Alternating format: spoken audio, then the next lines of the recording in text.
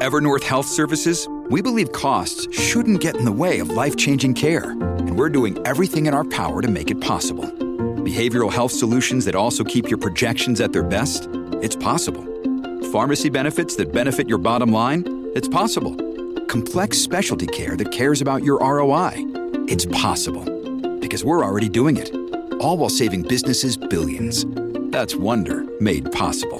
Learn more at evernorth.com/wonder.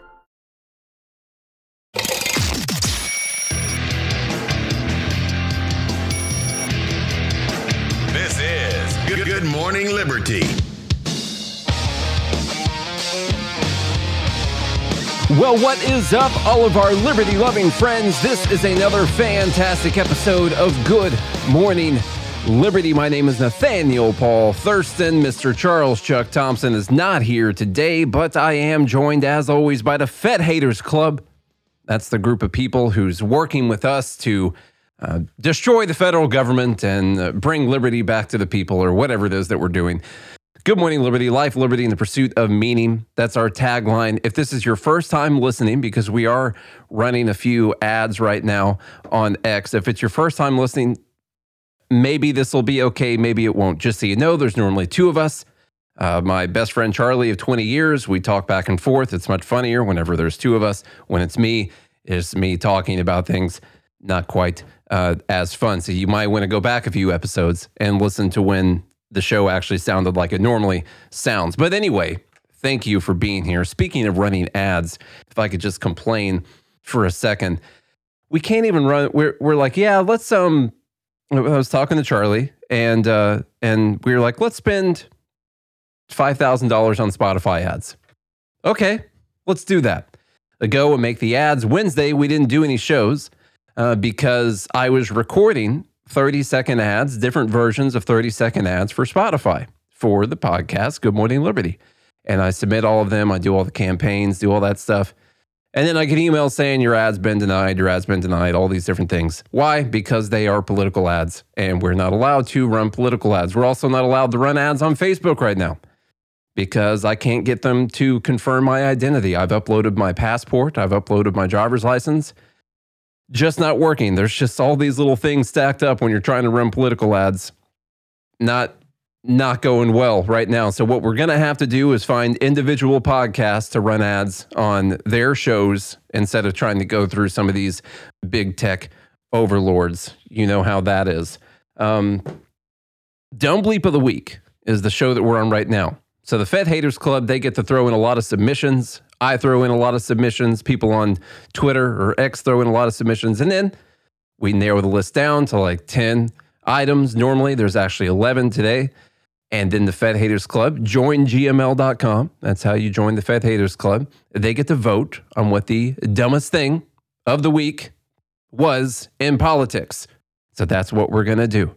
Now we are going to start with number one. I think that's a very great place to start is number one. What is that? Well, we're going to talk about this immigration thing right quick. We'll see what happens today. Biden said that Texas had until today to change their ways. What happens if they don't do it? Your guess is as good as mine. I don't know exactly what's going to happen. But Beto, we talked about this yesterday. Beto O'Rourke had some things to say about this. He said Abbott is using the Texas Guard to defy a Supreme Court ruling. Okay, number one, no, he's not. The Supreme Court said that they could cut down the razor wire. Did not say that Texas could not continue putting up razor wire. He's not defying the Supreme Court ruling. Then he goes on to say when Governor Faubus did this in 1957, Eisenhower federalized the Arkansas Guard to ensure compliance with the law. That would be a great example, except for the fact that in this case, Biden would be federalizing the National Guard to ensure non-compliance with the law. So once again, another terrible, terrible example. He says Biden must follow this example of bold, decisive leadership to end this crisis before it gets worse. And the crisis is that Texas is trying to enforce their border, trying to enforce the actual laws on the books about immigration, and the federal government doesn't want them to. So therefore, they should federalize the Texas National Guard to prevent them from enforcing the law. Beto, I'm not really sure about that one. All right, we're going to keep this all on number one, though.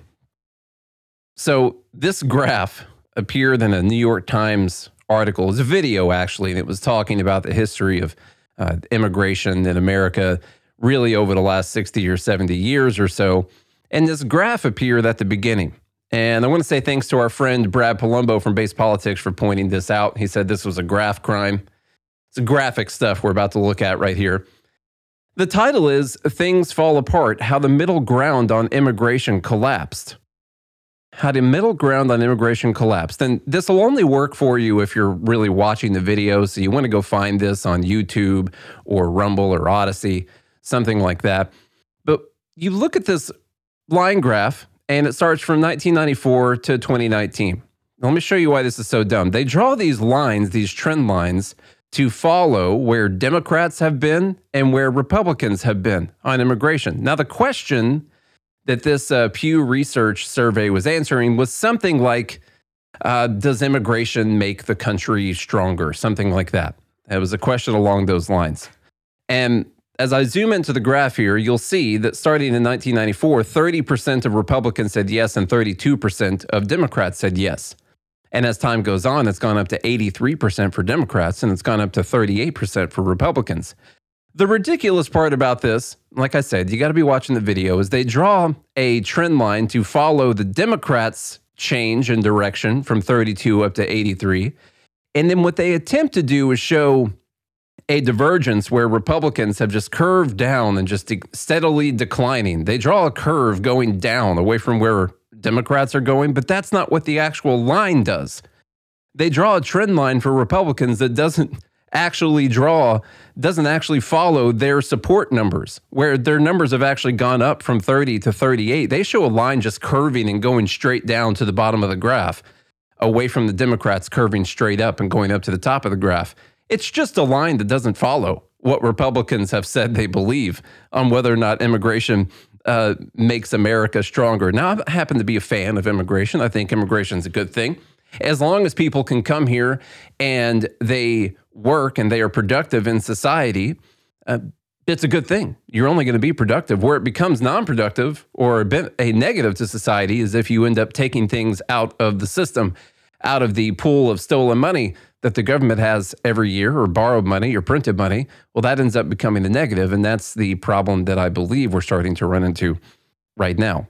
So that's all we're going to do for this Texas and immigration crisis right now, because we spent a lot of time talking about it this week already. That's Dumb Bleep number one. Let's go to Dumb Bleep number two.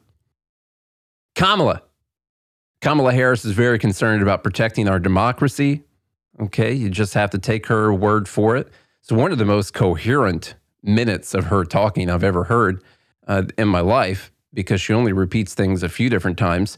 But she's got some pretty specific things. She's worried about Trump getting in power and how dangerous it would be if we had a president that would weaponize the DOJ and a president that would go after their political opponents.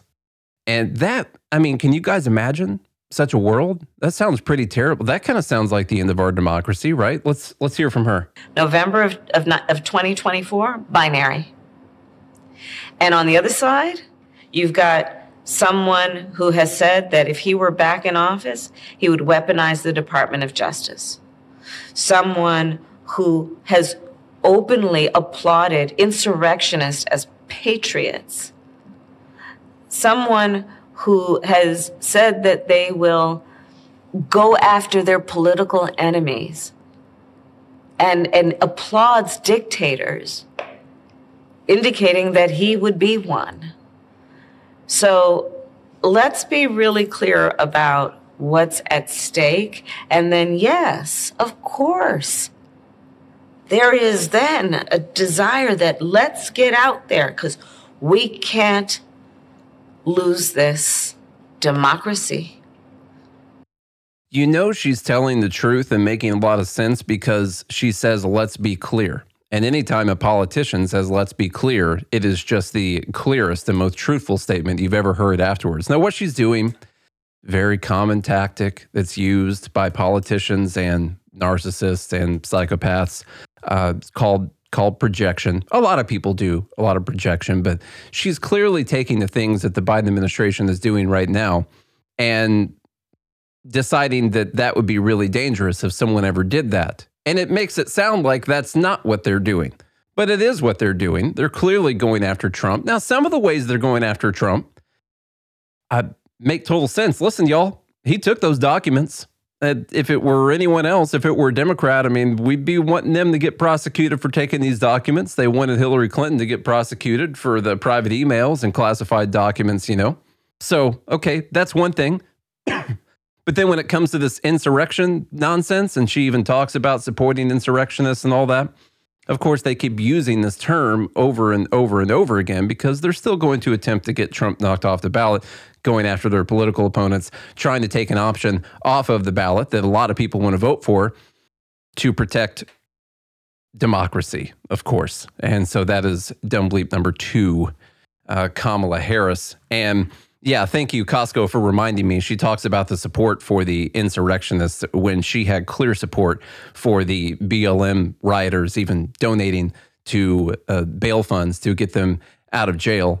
And that's fine. I don't know if she remembers the summer of 2020, the summer of love, but I remember the summer of 2020, and there was a lot of fires and a lot of burning, and dozens of people died, billions of dollars in property destruction. But don't forget that day that people attacked the Capitol with flagpoles and stuff like that. Okay. Number 3, going to be Ron DeSantis. I'm sorry, Ron. I'm really sorry about this. I know it's probably very embarrassing.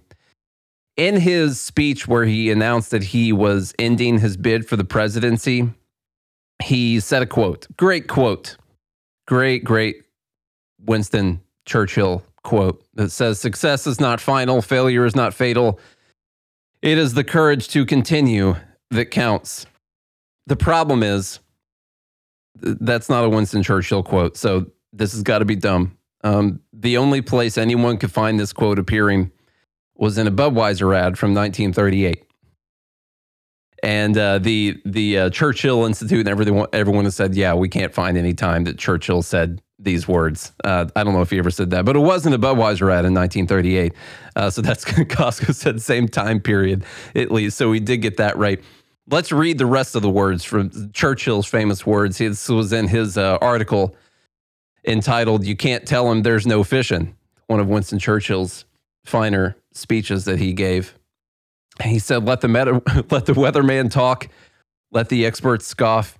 Youth goes fishing for the fun of it in all kinds of weather and all kinds of waters. The man who has lost the spirit of youth is too busy with gloomy forecasts to gather bait, much less go fishing.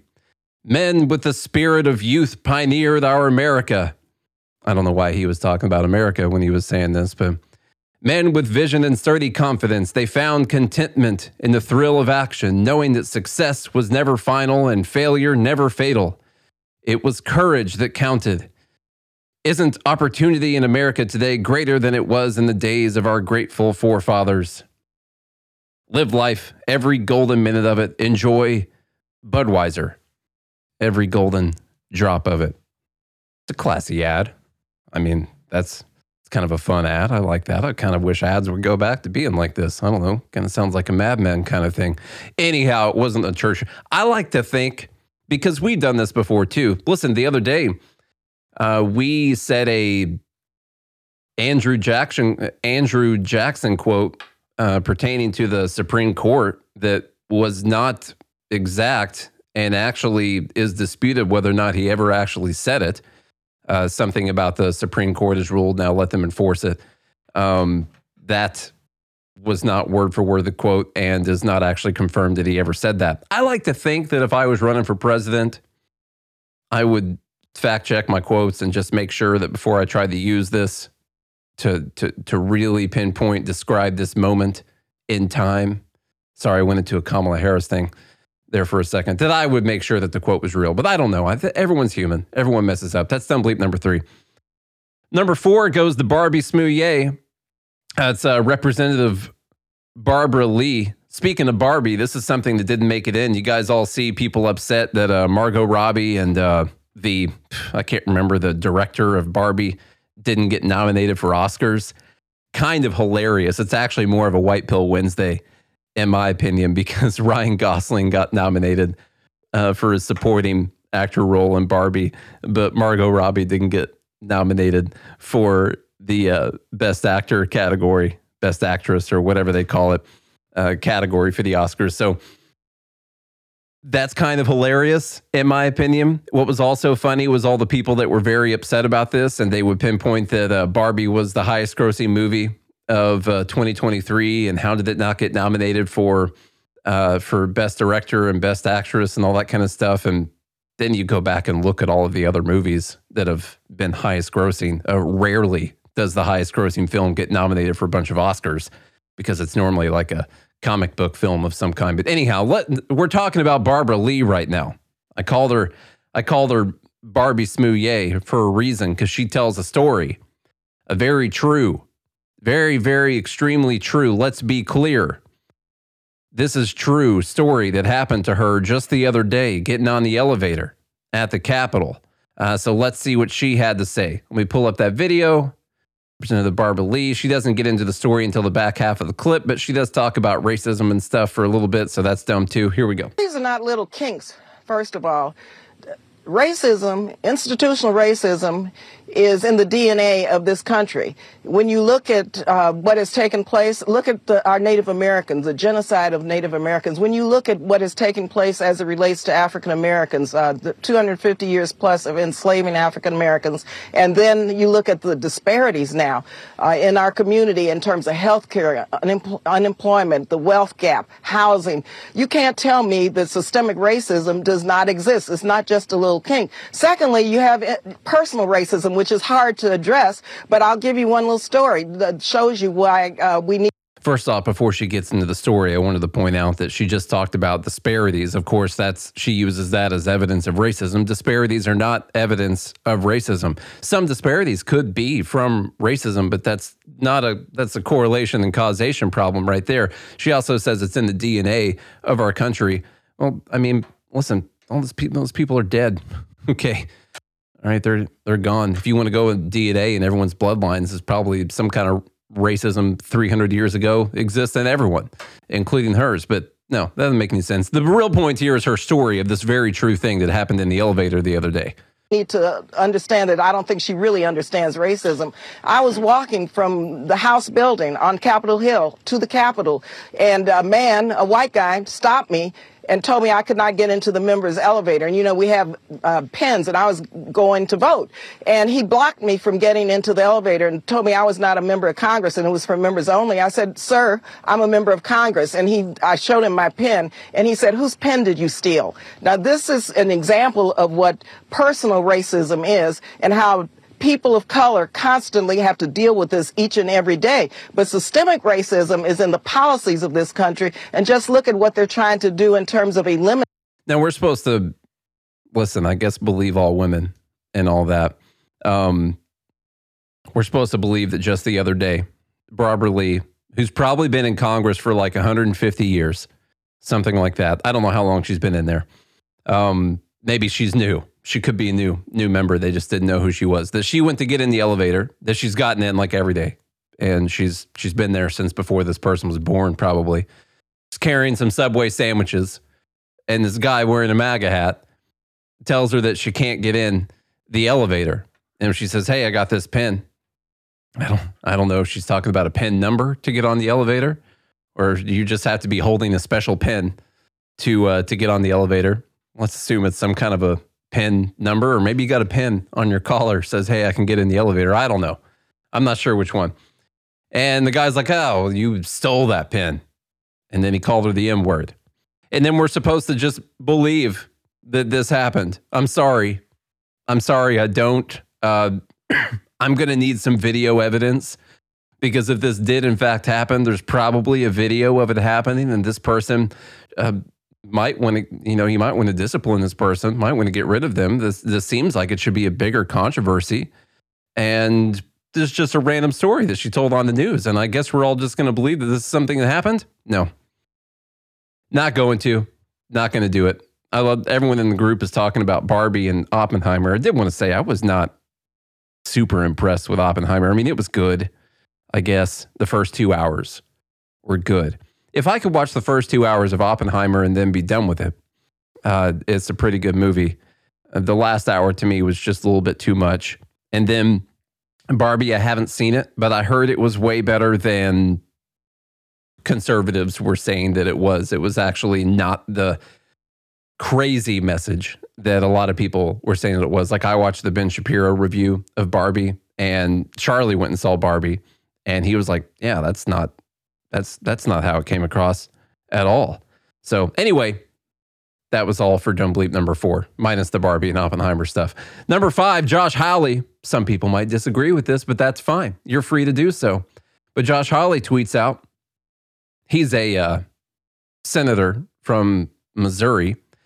He says, now big tech is claiming they have a right to censor just in time for the presidential election.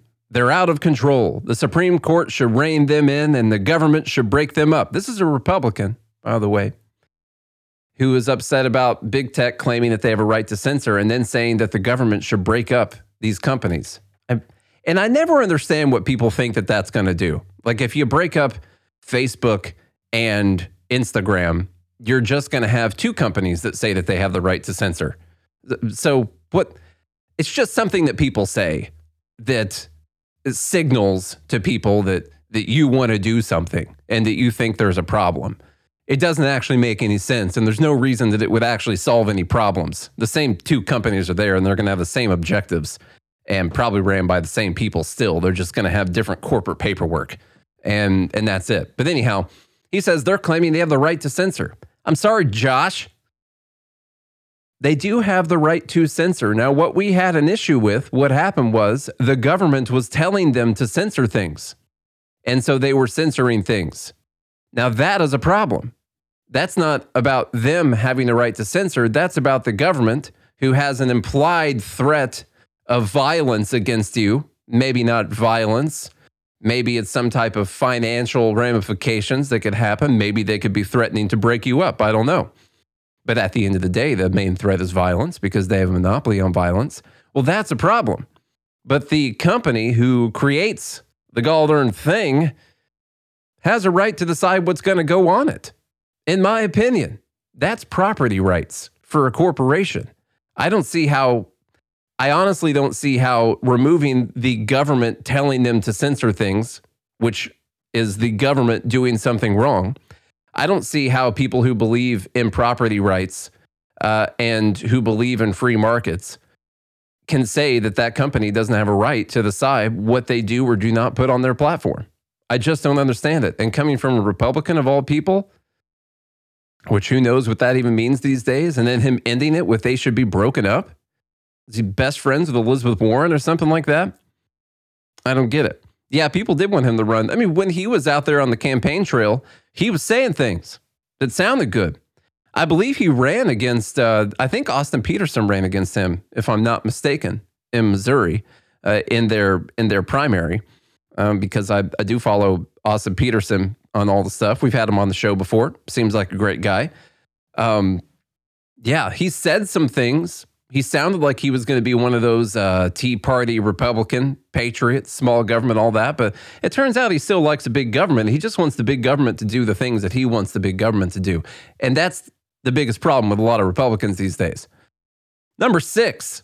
Now, this comes from Scotland. So, okay, that's fine. It's not an American person. This is from a Scottish politician named Humza Yousaf. Sure, I'm sure I nailed it on the pronunciation right then. Who says abuse and intimidation of politicians is a threat to our democracy. It discourages people from entering politics and drives others out. Far too often, those subjected to abuse are women, minorities, or LGBTQI+. I notice now, I think 2 days in a row here, people outside of America don't have the A in their LGBTQI+, and it kind of throws me off, and I wonder who it is that they don't care about. Who's the A? Does anyone remember what the A stands for? Let me know. I don't want to leave those people out, but hopefully the plus covers them. I'm not really sure. So he says, together we must implement the Joe Cox Commission's recommendations. So I just wanted to say something on this. Okay, that's probably true. Asexual. Yeah, makes the most sense, I guess, as far as what the A would stand for. I mean, I don't know if intimidation of politicians is a threat to our democracy. I kind of feel like that's a good... I happen to believe in things like what the Founding Fathers said, that essentially the politicians needed to be scared of the citizens, okay? You see the pictures going around, the memes going around of January 6th and the politicians that are hiding, in the seats when people are breaking in. Now, I didn't agree with what happened on January 6th at all, but that general idea of politicians being afraid of the citizenry, I sort of think that that's a good thing for democracy, especially when it's the politicians who become tyrannical and who are taking the rights away from the citizens. And so to just say that these citizens can't intimidate these politicians in any way. Now, once again, I started with saying, this is Scotland. This is not America. So if it were a politician in America that were saying this, I would say things like, well, that's how our country was formed in the first place. But when it comes to Scotland, my knowledge basically goes to the one time I've seen Braveheart, and I have no other knowledge after that. And so I'm not going to say exactly how they were formed or anything like that. That's about the peak of my knowledge that I have when it comes to them. So yeah, that's them. They also line out. I went through the recommendations from the Joe Cox Commission, by the way. They have 28 recommendations. It's all just a bunch of word salad stuff and things that governments can do to prevent people from throwing abuse or intimidation towards politicians. Abuse, they define it, the single act of repeated physical, verbal, or psychological acts that violate an individual's human and civil rights. I don't know if psychological abuse is a bad thing when it comes to politicians. I'm sorry, maybe I'm totally wrong on this. I'll take your comments. Intimidation, words and or behavior intended or likely to block, influence, or deter participation in public debate or causing alarm or distress, which could lead to an individual wanting to withdraw from public life. I don't think you should violate anyone's personal property rights or any of their other liberties. You shouldn't hurt anyone and you shouldn't take their stuff. But I don't really think that saying mean things towards people is a bad thing. I don't know. I could be wrong. Could be way off base on here. Ed Krasenstein for number 7. I hate it when people reach really far to try and own the other political side. The right does it all the time, sure. The left does it as well. And this was a really good example of the left just doing something really stupid, or at least Ed Krasenstein. I don't like this political one side jabbing to try and say, oh yeah, what about Republican stuff? Listen to what he said. He said, for all the talk about Democrat-run cities, New York City was just named the best city in the entire world. Where do your Republican-run cities rank? And so the ridiculous thing about this, if you don't follow the Krasenstein brothers, then you wouldn't know that they pretend to be truth tellers, and they try to come down on the middle and the most reasonable and logical side. They present themselves to be the most reasonable and logical people when it comes to every argument. They don't get too deep into either side. They just kind of talk from above, but always lean towards the radical left on most things. So this named the best, New York City was just named the best city in the world. Take that, Republican-led cities. The first logical question is, who named New York City to be the best city in the world? Well, it's this newspaper or magazine that's called Time Out, I believe. Let me make sure that I get the name right. Let's see, I believe based in New York, and they voted among all of their writers. They're writers all around the world. They cover a lot of different cities. They're writers and readers. And so you've got an op-ed here basically about how New York City is the best city in the world. And they name it to be the best city in the world because it's got the most different things to do, like the most different tourist attractions, things like that. And he takes this op-ed from this magazine or newspaper, this online publication called Time Out, and tries to use that as a gotcha, a political gotcha, to say, hey, you guys said Democrat-run cities are pretty bad. Well, New York City's the best city in the entire world. Look, here's a clip of this headline that says that they're the best city in the entire world. It's ridiculous. And he asked where your Republican-run cities rank. I wanted to know how many of the big cities in the U.S. were ran by Republicans. Turns out it's not a lot. Here's your top 20. So I pulled the top 20 here. There's 2 of them that are ran by Republicans. All the other ones are ran by Democrats. There is an independent in San Antonio, Texas. But Dallas is ran by a Republican, and Fort Worth is ran by a Republican. Essentially the same town. I might have just offended someone that lives in that area or whatever, but Dallas, Fort Worth, they've got Republican-run cities. And it turns out 70, close to 80% of the top 100 cities are ran by Democrats. And the ones ran by Republicans are like smaller, much smaller towns, like Fresno, California, or whatever. It's just not a great example. Eric. Wait, what's his name? Ed, not Eric. Okay, number 8, Joseph R. Biden, the president, I think. He says, I announced we're veterans of age. No, sorry, I'll have to read it. Oh, by the way, I got some new sound effects. This is outside of number 8. Let me try these out. Hold on a sec. This is great stuff here. Here's one. We'll teach Donald Trump a valuable lesson. Don't mess with the women in America unless you want to get the benefit. Hold on, we got to listen to that one more time. We'll teach Donald Trump a valuable lesson. Don't mess with the women in America unless you want to get the benefit. Your guess is as good as mine.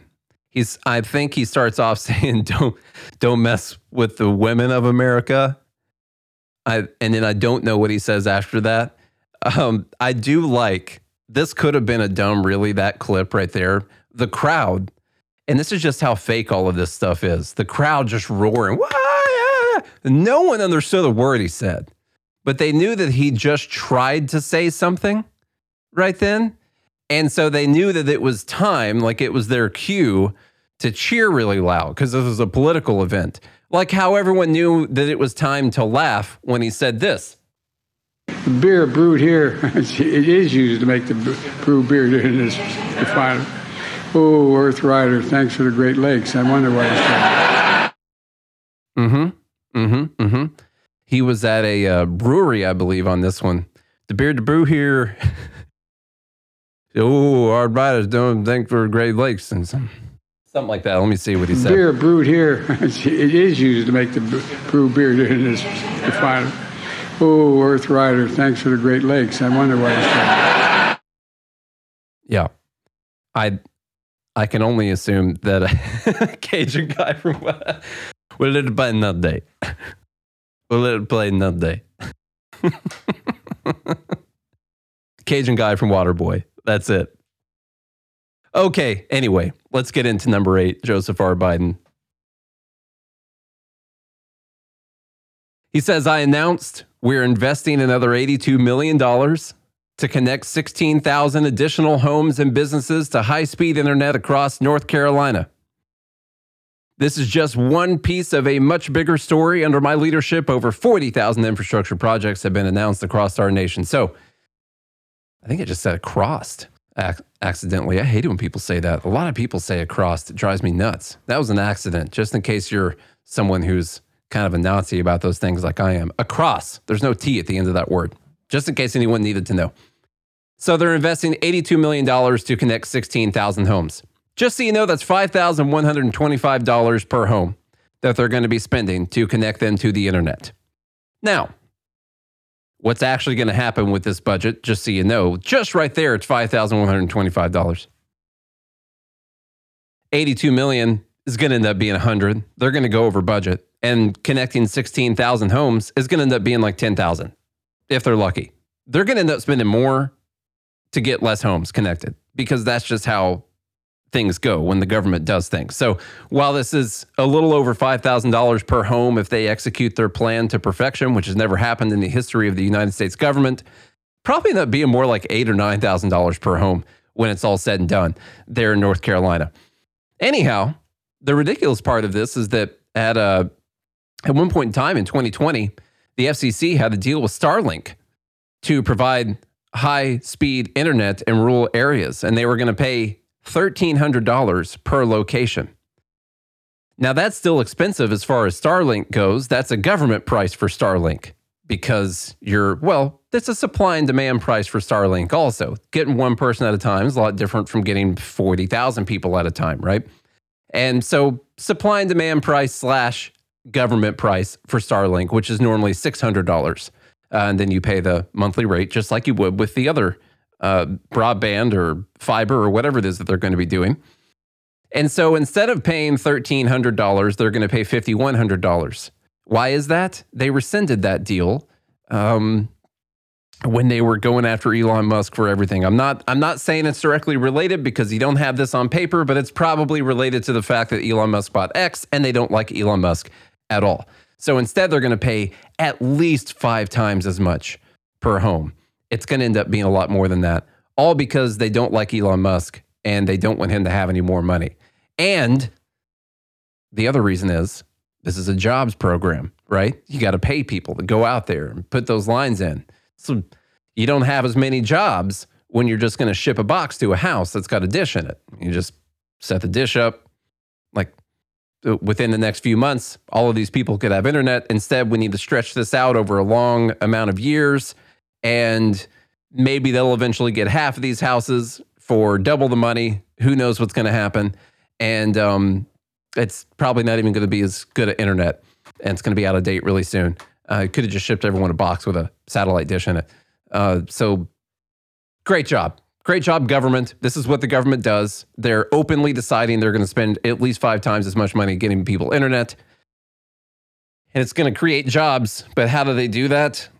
They take money away from people with jobs, and then they give it to these programs where they misallocate the resources. They spend 5 times as much as they should have to create these other jobs after they took the money away from the people with jobs, inflated the currency, made things more expensive for everyone. You know the thing. That's what they do. Okay, that's Stumblebeat number 8. How about number 9 from Andrea Junker? She says a lot of dumb things. Nothing says ban assault rifles. Okay, so you know it's going to be dumb. Everyone ready for that? Nothing says ban assault rifles like 5 school officers, 8 federal DEA officers, 13 U.S. Marshals, 16 sheriff's deputies, 25 Uvalde officers, 69 officers of nearby law enforcement, 91 state police officers, plus 149 U.S. Border Patrol agents being scared of one shooter with an AR-15. So that means we should ban assault rifles. Before we even talk about the Uvalde thing, we'll talk about the gun control part. Banning assault rifles is not going to do anything. Banning guns is going to be just as useful as banning drugs. Anyone who wants to get one is going to be able to get one through illegal means if they want to do that. There's hundreds of millions of guns out there in America right now. You're not going to get rid of them. That's not even counting all the ghost guns, assuming that's a thing. So first off, you're starting off with the premise that you'd be able to just ban them and then this thing wouldn't happen anymore. Since that wouldn't work, then you have to question, well, how do we have all of these different officers that did not end this situation? The reason this really happened, one, I guess they were scared to go in. The other thing is they followed a bad order. They followed a bad book. Once they decided that they had a barricaded suspect and they decided that the door was locked and they needed to find the keys, even though they apparently never tried the handle of the door to see if it was locked, they just assumed it was locked because that was protocol during a school shooting that the door gets locked. And so they waited to find the keys for a long time. And the door wasn't locked. They decided they had a barricaded suspect. Well, at that point, you need to get hostage negotiators in there. You got to establish contact with the person, all that stuff. So they just wait there and they just sit there in the hallway listening to kids getting murdered by someone with a gun. And the problem is that the kid had a gun, apparently. It's not the problem that there were all of these government officers there, local, state, federal officers there that completely failed to do their job. Contrast that with what happened with that Nashville shooting at the Covenant School. We played that video. It was a great video. Great body cam footage of that cop going in and taking out, those cops going in and taking out that shooter. They went right in there. They didn't hesitate. That's what needed to happen. That's how you ended up saving people's lives. And that's not what happened that day. And so while she says nothing says ban assault rifles, like all of these people not being able to stop one person with an AR-15, I think nothing says ban government officers from having a monopoly on violence, like all of these people not being able to stop one person from hurting kids. That's the way that I would reward this. Okay. That was number 9. Let's go to number 10. We have 2 different anti-capitalist submissions. This video has been all over the place over the last few days. This guy, Chris Munn, says this should be required teaching across every school in America. And it is a video of Professor Richard Wolff, who is a Marxist, socialist, angry, just terrible guy. I mean, what I would assume. Maybe he's not. Maybe he's a super nice guy. He seems like kind of a cranky old Marxist. Like if Bernie was way, way more mean and pompous and narcissistic and full of himself. If you can imagine that kind of a world. That's the kind of guy that this Richard Wolff guy is. And so this person said this should be required teaching across every school in America. Well, let's see what this required teaching should cover. If you're going to be paid by an employer $20 an hour, the following statement must be true. During that hour, your labor produces more for the employer that he sells at the end of the day than $20 worth. Because that's why he's in the... If paying you 20, you went to work and you did an output that gave another 20 for him to sell, then he's got nothing out of this. He's made 20 by selling what your labor helped to produce, but he's got to give it to you. And even though he likes you, he's not going to do that. There has to be in it, here we go, something for him. Now, first off, I actually forgot this was Richard Wolff when I first watched it, and I thought this guy was making an argument against the minimum wage because he just laid out clearly why people lose their job when the minimum wage goes up and their labor doesn't produce as much as what they're asking to get paid. Like he just made the argument perfectly for why you're going to lose your job. You must be producing more than what the employer is paying you. Anyway, that's not the point he's making. You have to produce, this is ineluctable, you have to produce more in every hour than you get paid. Otherwise, this system doesn't work.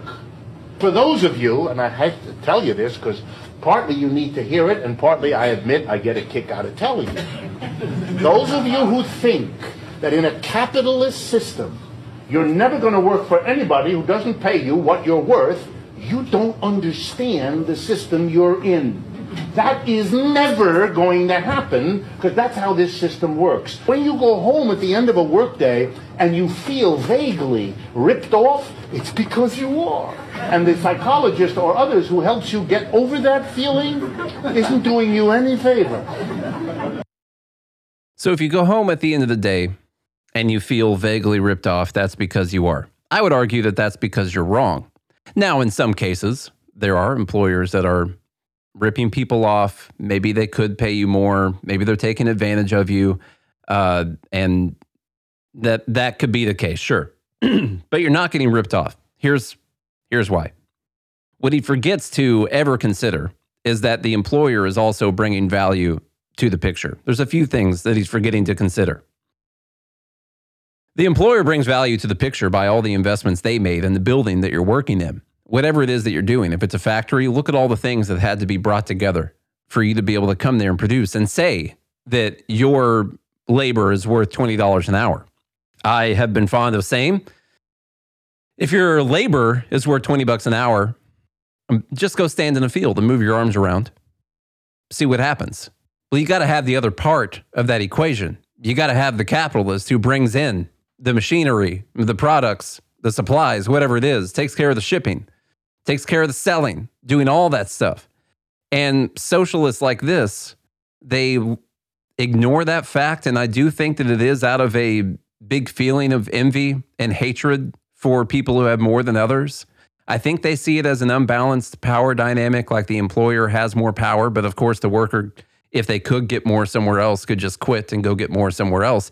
If that is the most anyone in the world is willing to pay you, then that's what your labor is actually worth. And by the way, the employee is also making the same calculation by going and spending their time working and taking $20 for that time. They're saying that the $20 is worth more to them than their time otherwise would be worth to them, right? Or if not, you wouldn't go do it. You would say, well, my time is worth more than me than $20, and so I'm not going to come and work here. But you're saying the $20 is worth more to you than that hour. And so they're doing the same thing. They're ripping off the employer at that time because they think the $20 is more valuable than that time is that they just spent.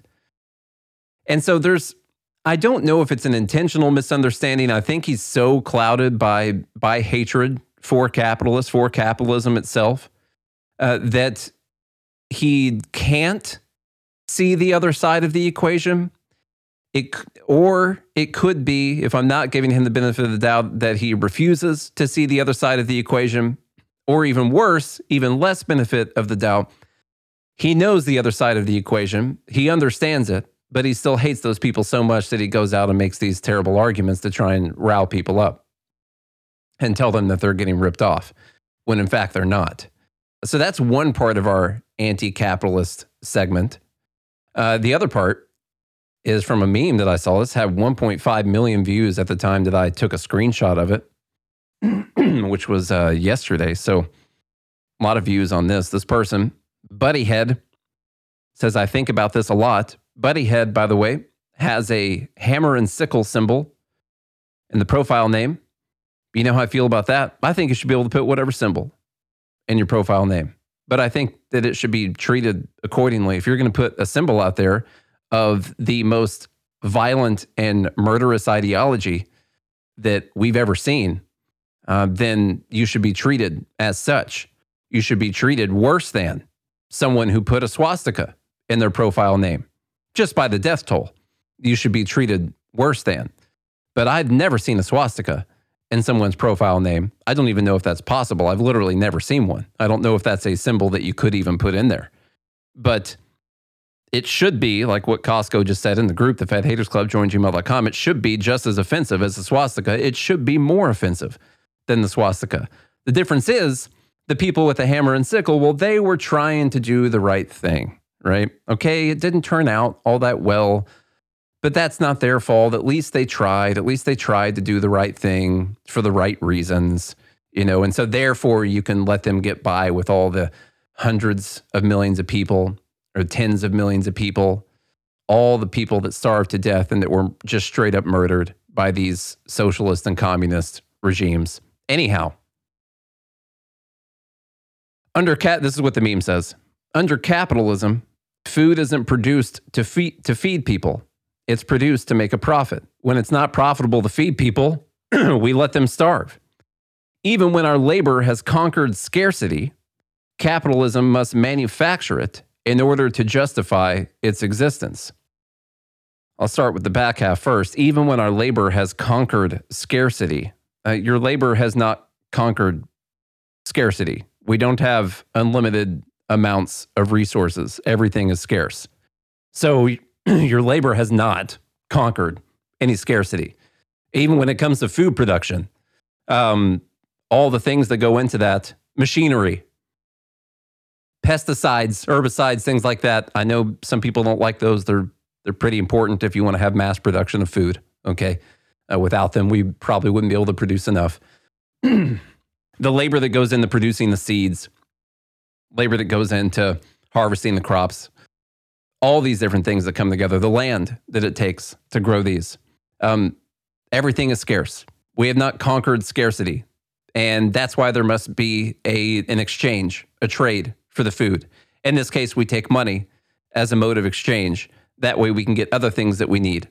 And that is a great signal to the market for what is important. It's also important to note that in America, no one starves to death through lack of food. People starve to death when they get illnesses that cause them to not eat, and they can starve to death, but no one starves to death in America because they couldn't get access to food. That's not something that happens. Find me the article that showed that that ever happened. It's probably happened in the past. It doesn't happen now. They also say under capitalism, this is the beginning of it, food isn't produced to feed people. Under socialism, food isn't produced. The end, you don't need the rest of the meme after that. You just say under socialism, food isn't produced. Sure, they tried to produce some food. This was all tried. It didn't work. Under socialism, people starve. Millions of people starve because they could not produce enough food.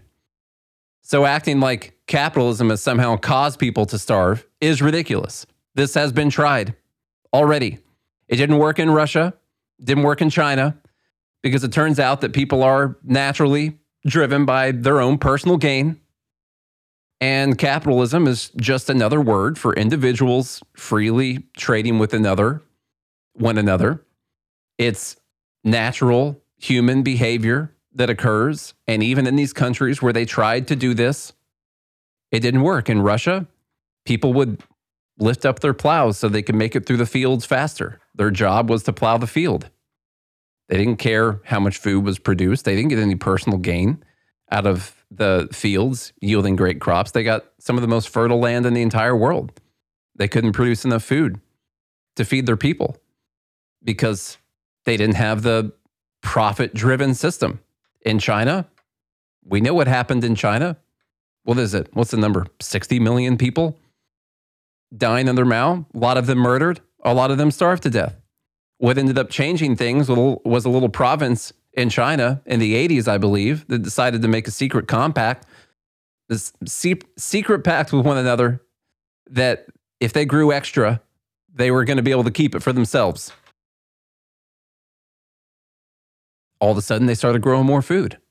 Well, those people weren't driven by trying to feed the entire world or trying to feed people that were starving. At the end of the day, even though they lived in that system, they were driven by their own human desires for their own personal gain. And it turns out that under capitalism, our biggest problem is people having too much food. Like I said, no one starves in America because they can't find access to food. We have too much food. We have an obesity problem. You look at other countries around the world and you say people are starving over there. I would ask you what kind of governments they have. What kind of contract systems do they have? Are contracts honored? Do they have a system of adjudication and disputes? Do they have personal property rights in those countries, or does the government just run everything? I'd like the answer to that question.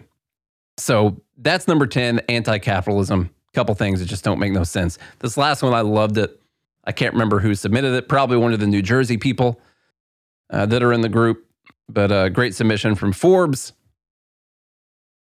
Just out a couple days ago, New Jersey bag ban has been followed by increased use of plastic.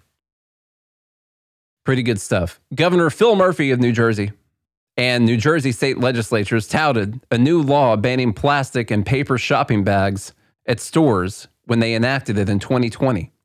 According to a new study, however, passage of New Jersey's anti-plastics law has been followed by a near tripling of plastic consumption at Garden State checkouts. So they tried to ban the plastic bags, and this has ended up near tripling plastic consumptions. Quote, plastic bags are one of the most problematic forms of garbage, leading to millions of discarded bags that stream annually into our landfills, rivers, and oceans, Governor Phil Murphy said at the bag ban signing ceremony in November 2020. With today's historic bill signing, we are addressing the problem of plastic pollution head-on, with solutions that will help mitigate climate change and strengthen our environment for future generations. Only problem is, government's not good at directing human behavior, and humans are going to behave in their own natural, incentivized ways.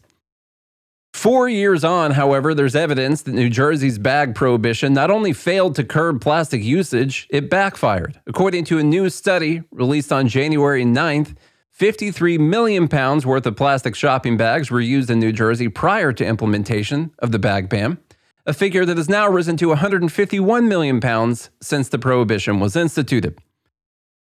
The study, which was commissioned by the American Recyclable Plastic Bag Alliance, found that the reusable bags New Jersey shoppers have been forced to use since the bag ban took effect are rarely reused, only 2 or 3 times on average, with many people in New Jersey now using reusable bags as single-use bags. The state's plastic and paper bag prohibition, though passed with best of intentions, may be doing more harm than good. I'm just reading the Forbes article because they say some good stuff in here. Reusable bags are manufactured with 15 to 20 times the amount of plastic used in the now prohibited single-use plastic bag. 15 to 20 times the amount of plastic than your normal plastic bag at the store. The reusable bags that New Jersey residents now pay for at checkout or when their groceries are delivered, according to researchers, need to be used anywhere from 11 to 59 times in order to have a net benefit for the environment. The study found most reusable bags are used an average of 2 to 3 times. As a result, overall plastic usage for bags in New Jersey has risen. You have to use these bags 11 to 59 times for them to have a net benefit. That's a wide range, by the way. 11 to 59 times for a net benefit, and they're only using those 2 to 3 times. A lot of people are just using them for single use, and you pay for the bags every time you go and get groceries. And so this is just equated to being an extra tax on people. I know Costco, you're in here. Are you paying extra at grocery stores for bags? Like, I wasn't even aware that there was a reusable bag ban that was happening there and that you had to pay for the bags. But it looks like this is just a new tax for people to pay. A New York Times article from 2022, 3 months after the bag ban took effect, foreshadowed the findings. The article reported on the mountain of bags of the reusable sort that were piling up in New Jersey homes and apartments. The Times reported how, for many people who rely on grocery delivery and curbside pickup services, their orders now come in heavy-duty reusable shopping bags, lots and lots of them week after week. Aside from failing to achieve its plastic mitigation objective, the study documents how New Jersey's plastic and paper bag ban created a new revenue stream for retailers, one funded by what is effectively a regressive tax on New Jersey households. In fact, the study found one retailer with 50 stores across New Jersey made an estimated $42 million off of reusable bag fees alone. The new source of revenue is nice for retailers, but it's coming from what is effectively a tax on New Jersey residents, disproportionately harming those who can least afford it. The study found retailers are charging consumers 200 to 300 times the cost, 200 to 300%, the cost of the reusable bags, which is how businesses are profiting off the plastic and paper bag prohibition. Why would you charge 200 to 300%? Because you're forced to use it, because there's a reusable bag ban. So you're going to charge whatever you can get away with. That's what happens when the government forces people to do things. Pretty easy. The retailer cost analysis found that New Jersey retailers are collecting an estimated $200,000 to $800,000 annually from each location from the bag fees. In fact, the report estimates that reusable bag fees now comprise 1 to 2% of total revenue for New Jersey retailers. So just imagine that. The government tries to do a thing, and it's going to help the environment, of course, with the best of intentions. And so they ban single-use bags. And it turns out that the market had already had it just about right. People want single-use bags. You don't want to have to remember to keep your bags in the car. You unload your groceries, you got to put your bags somewhere and then remember to get them. You come home from work and like, oh, crap, I forgot my bags at home. I guess I'm just going to have to buy some more bags. And that's what ends up happening. So the market had already figured this out, because if people wanted multi-use bags, then people would be paying for the multi-use bags.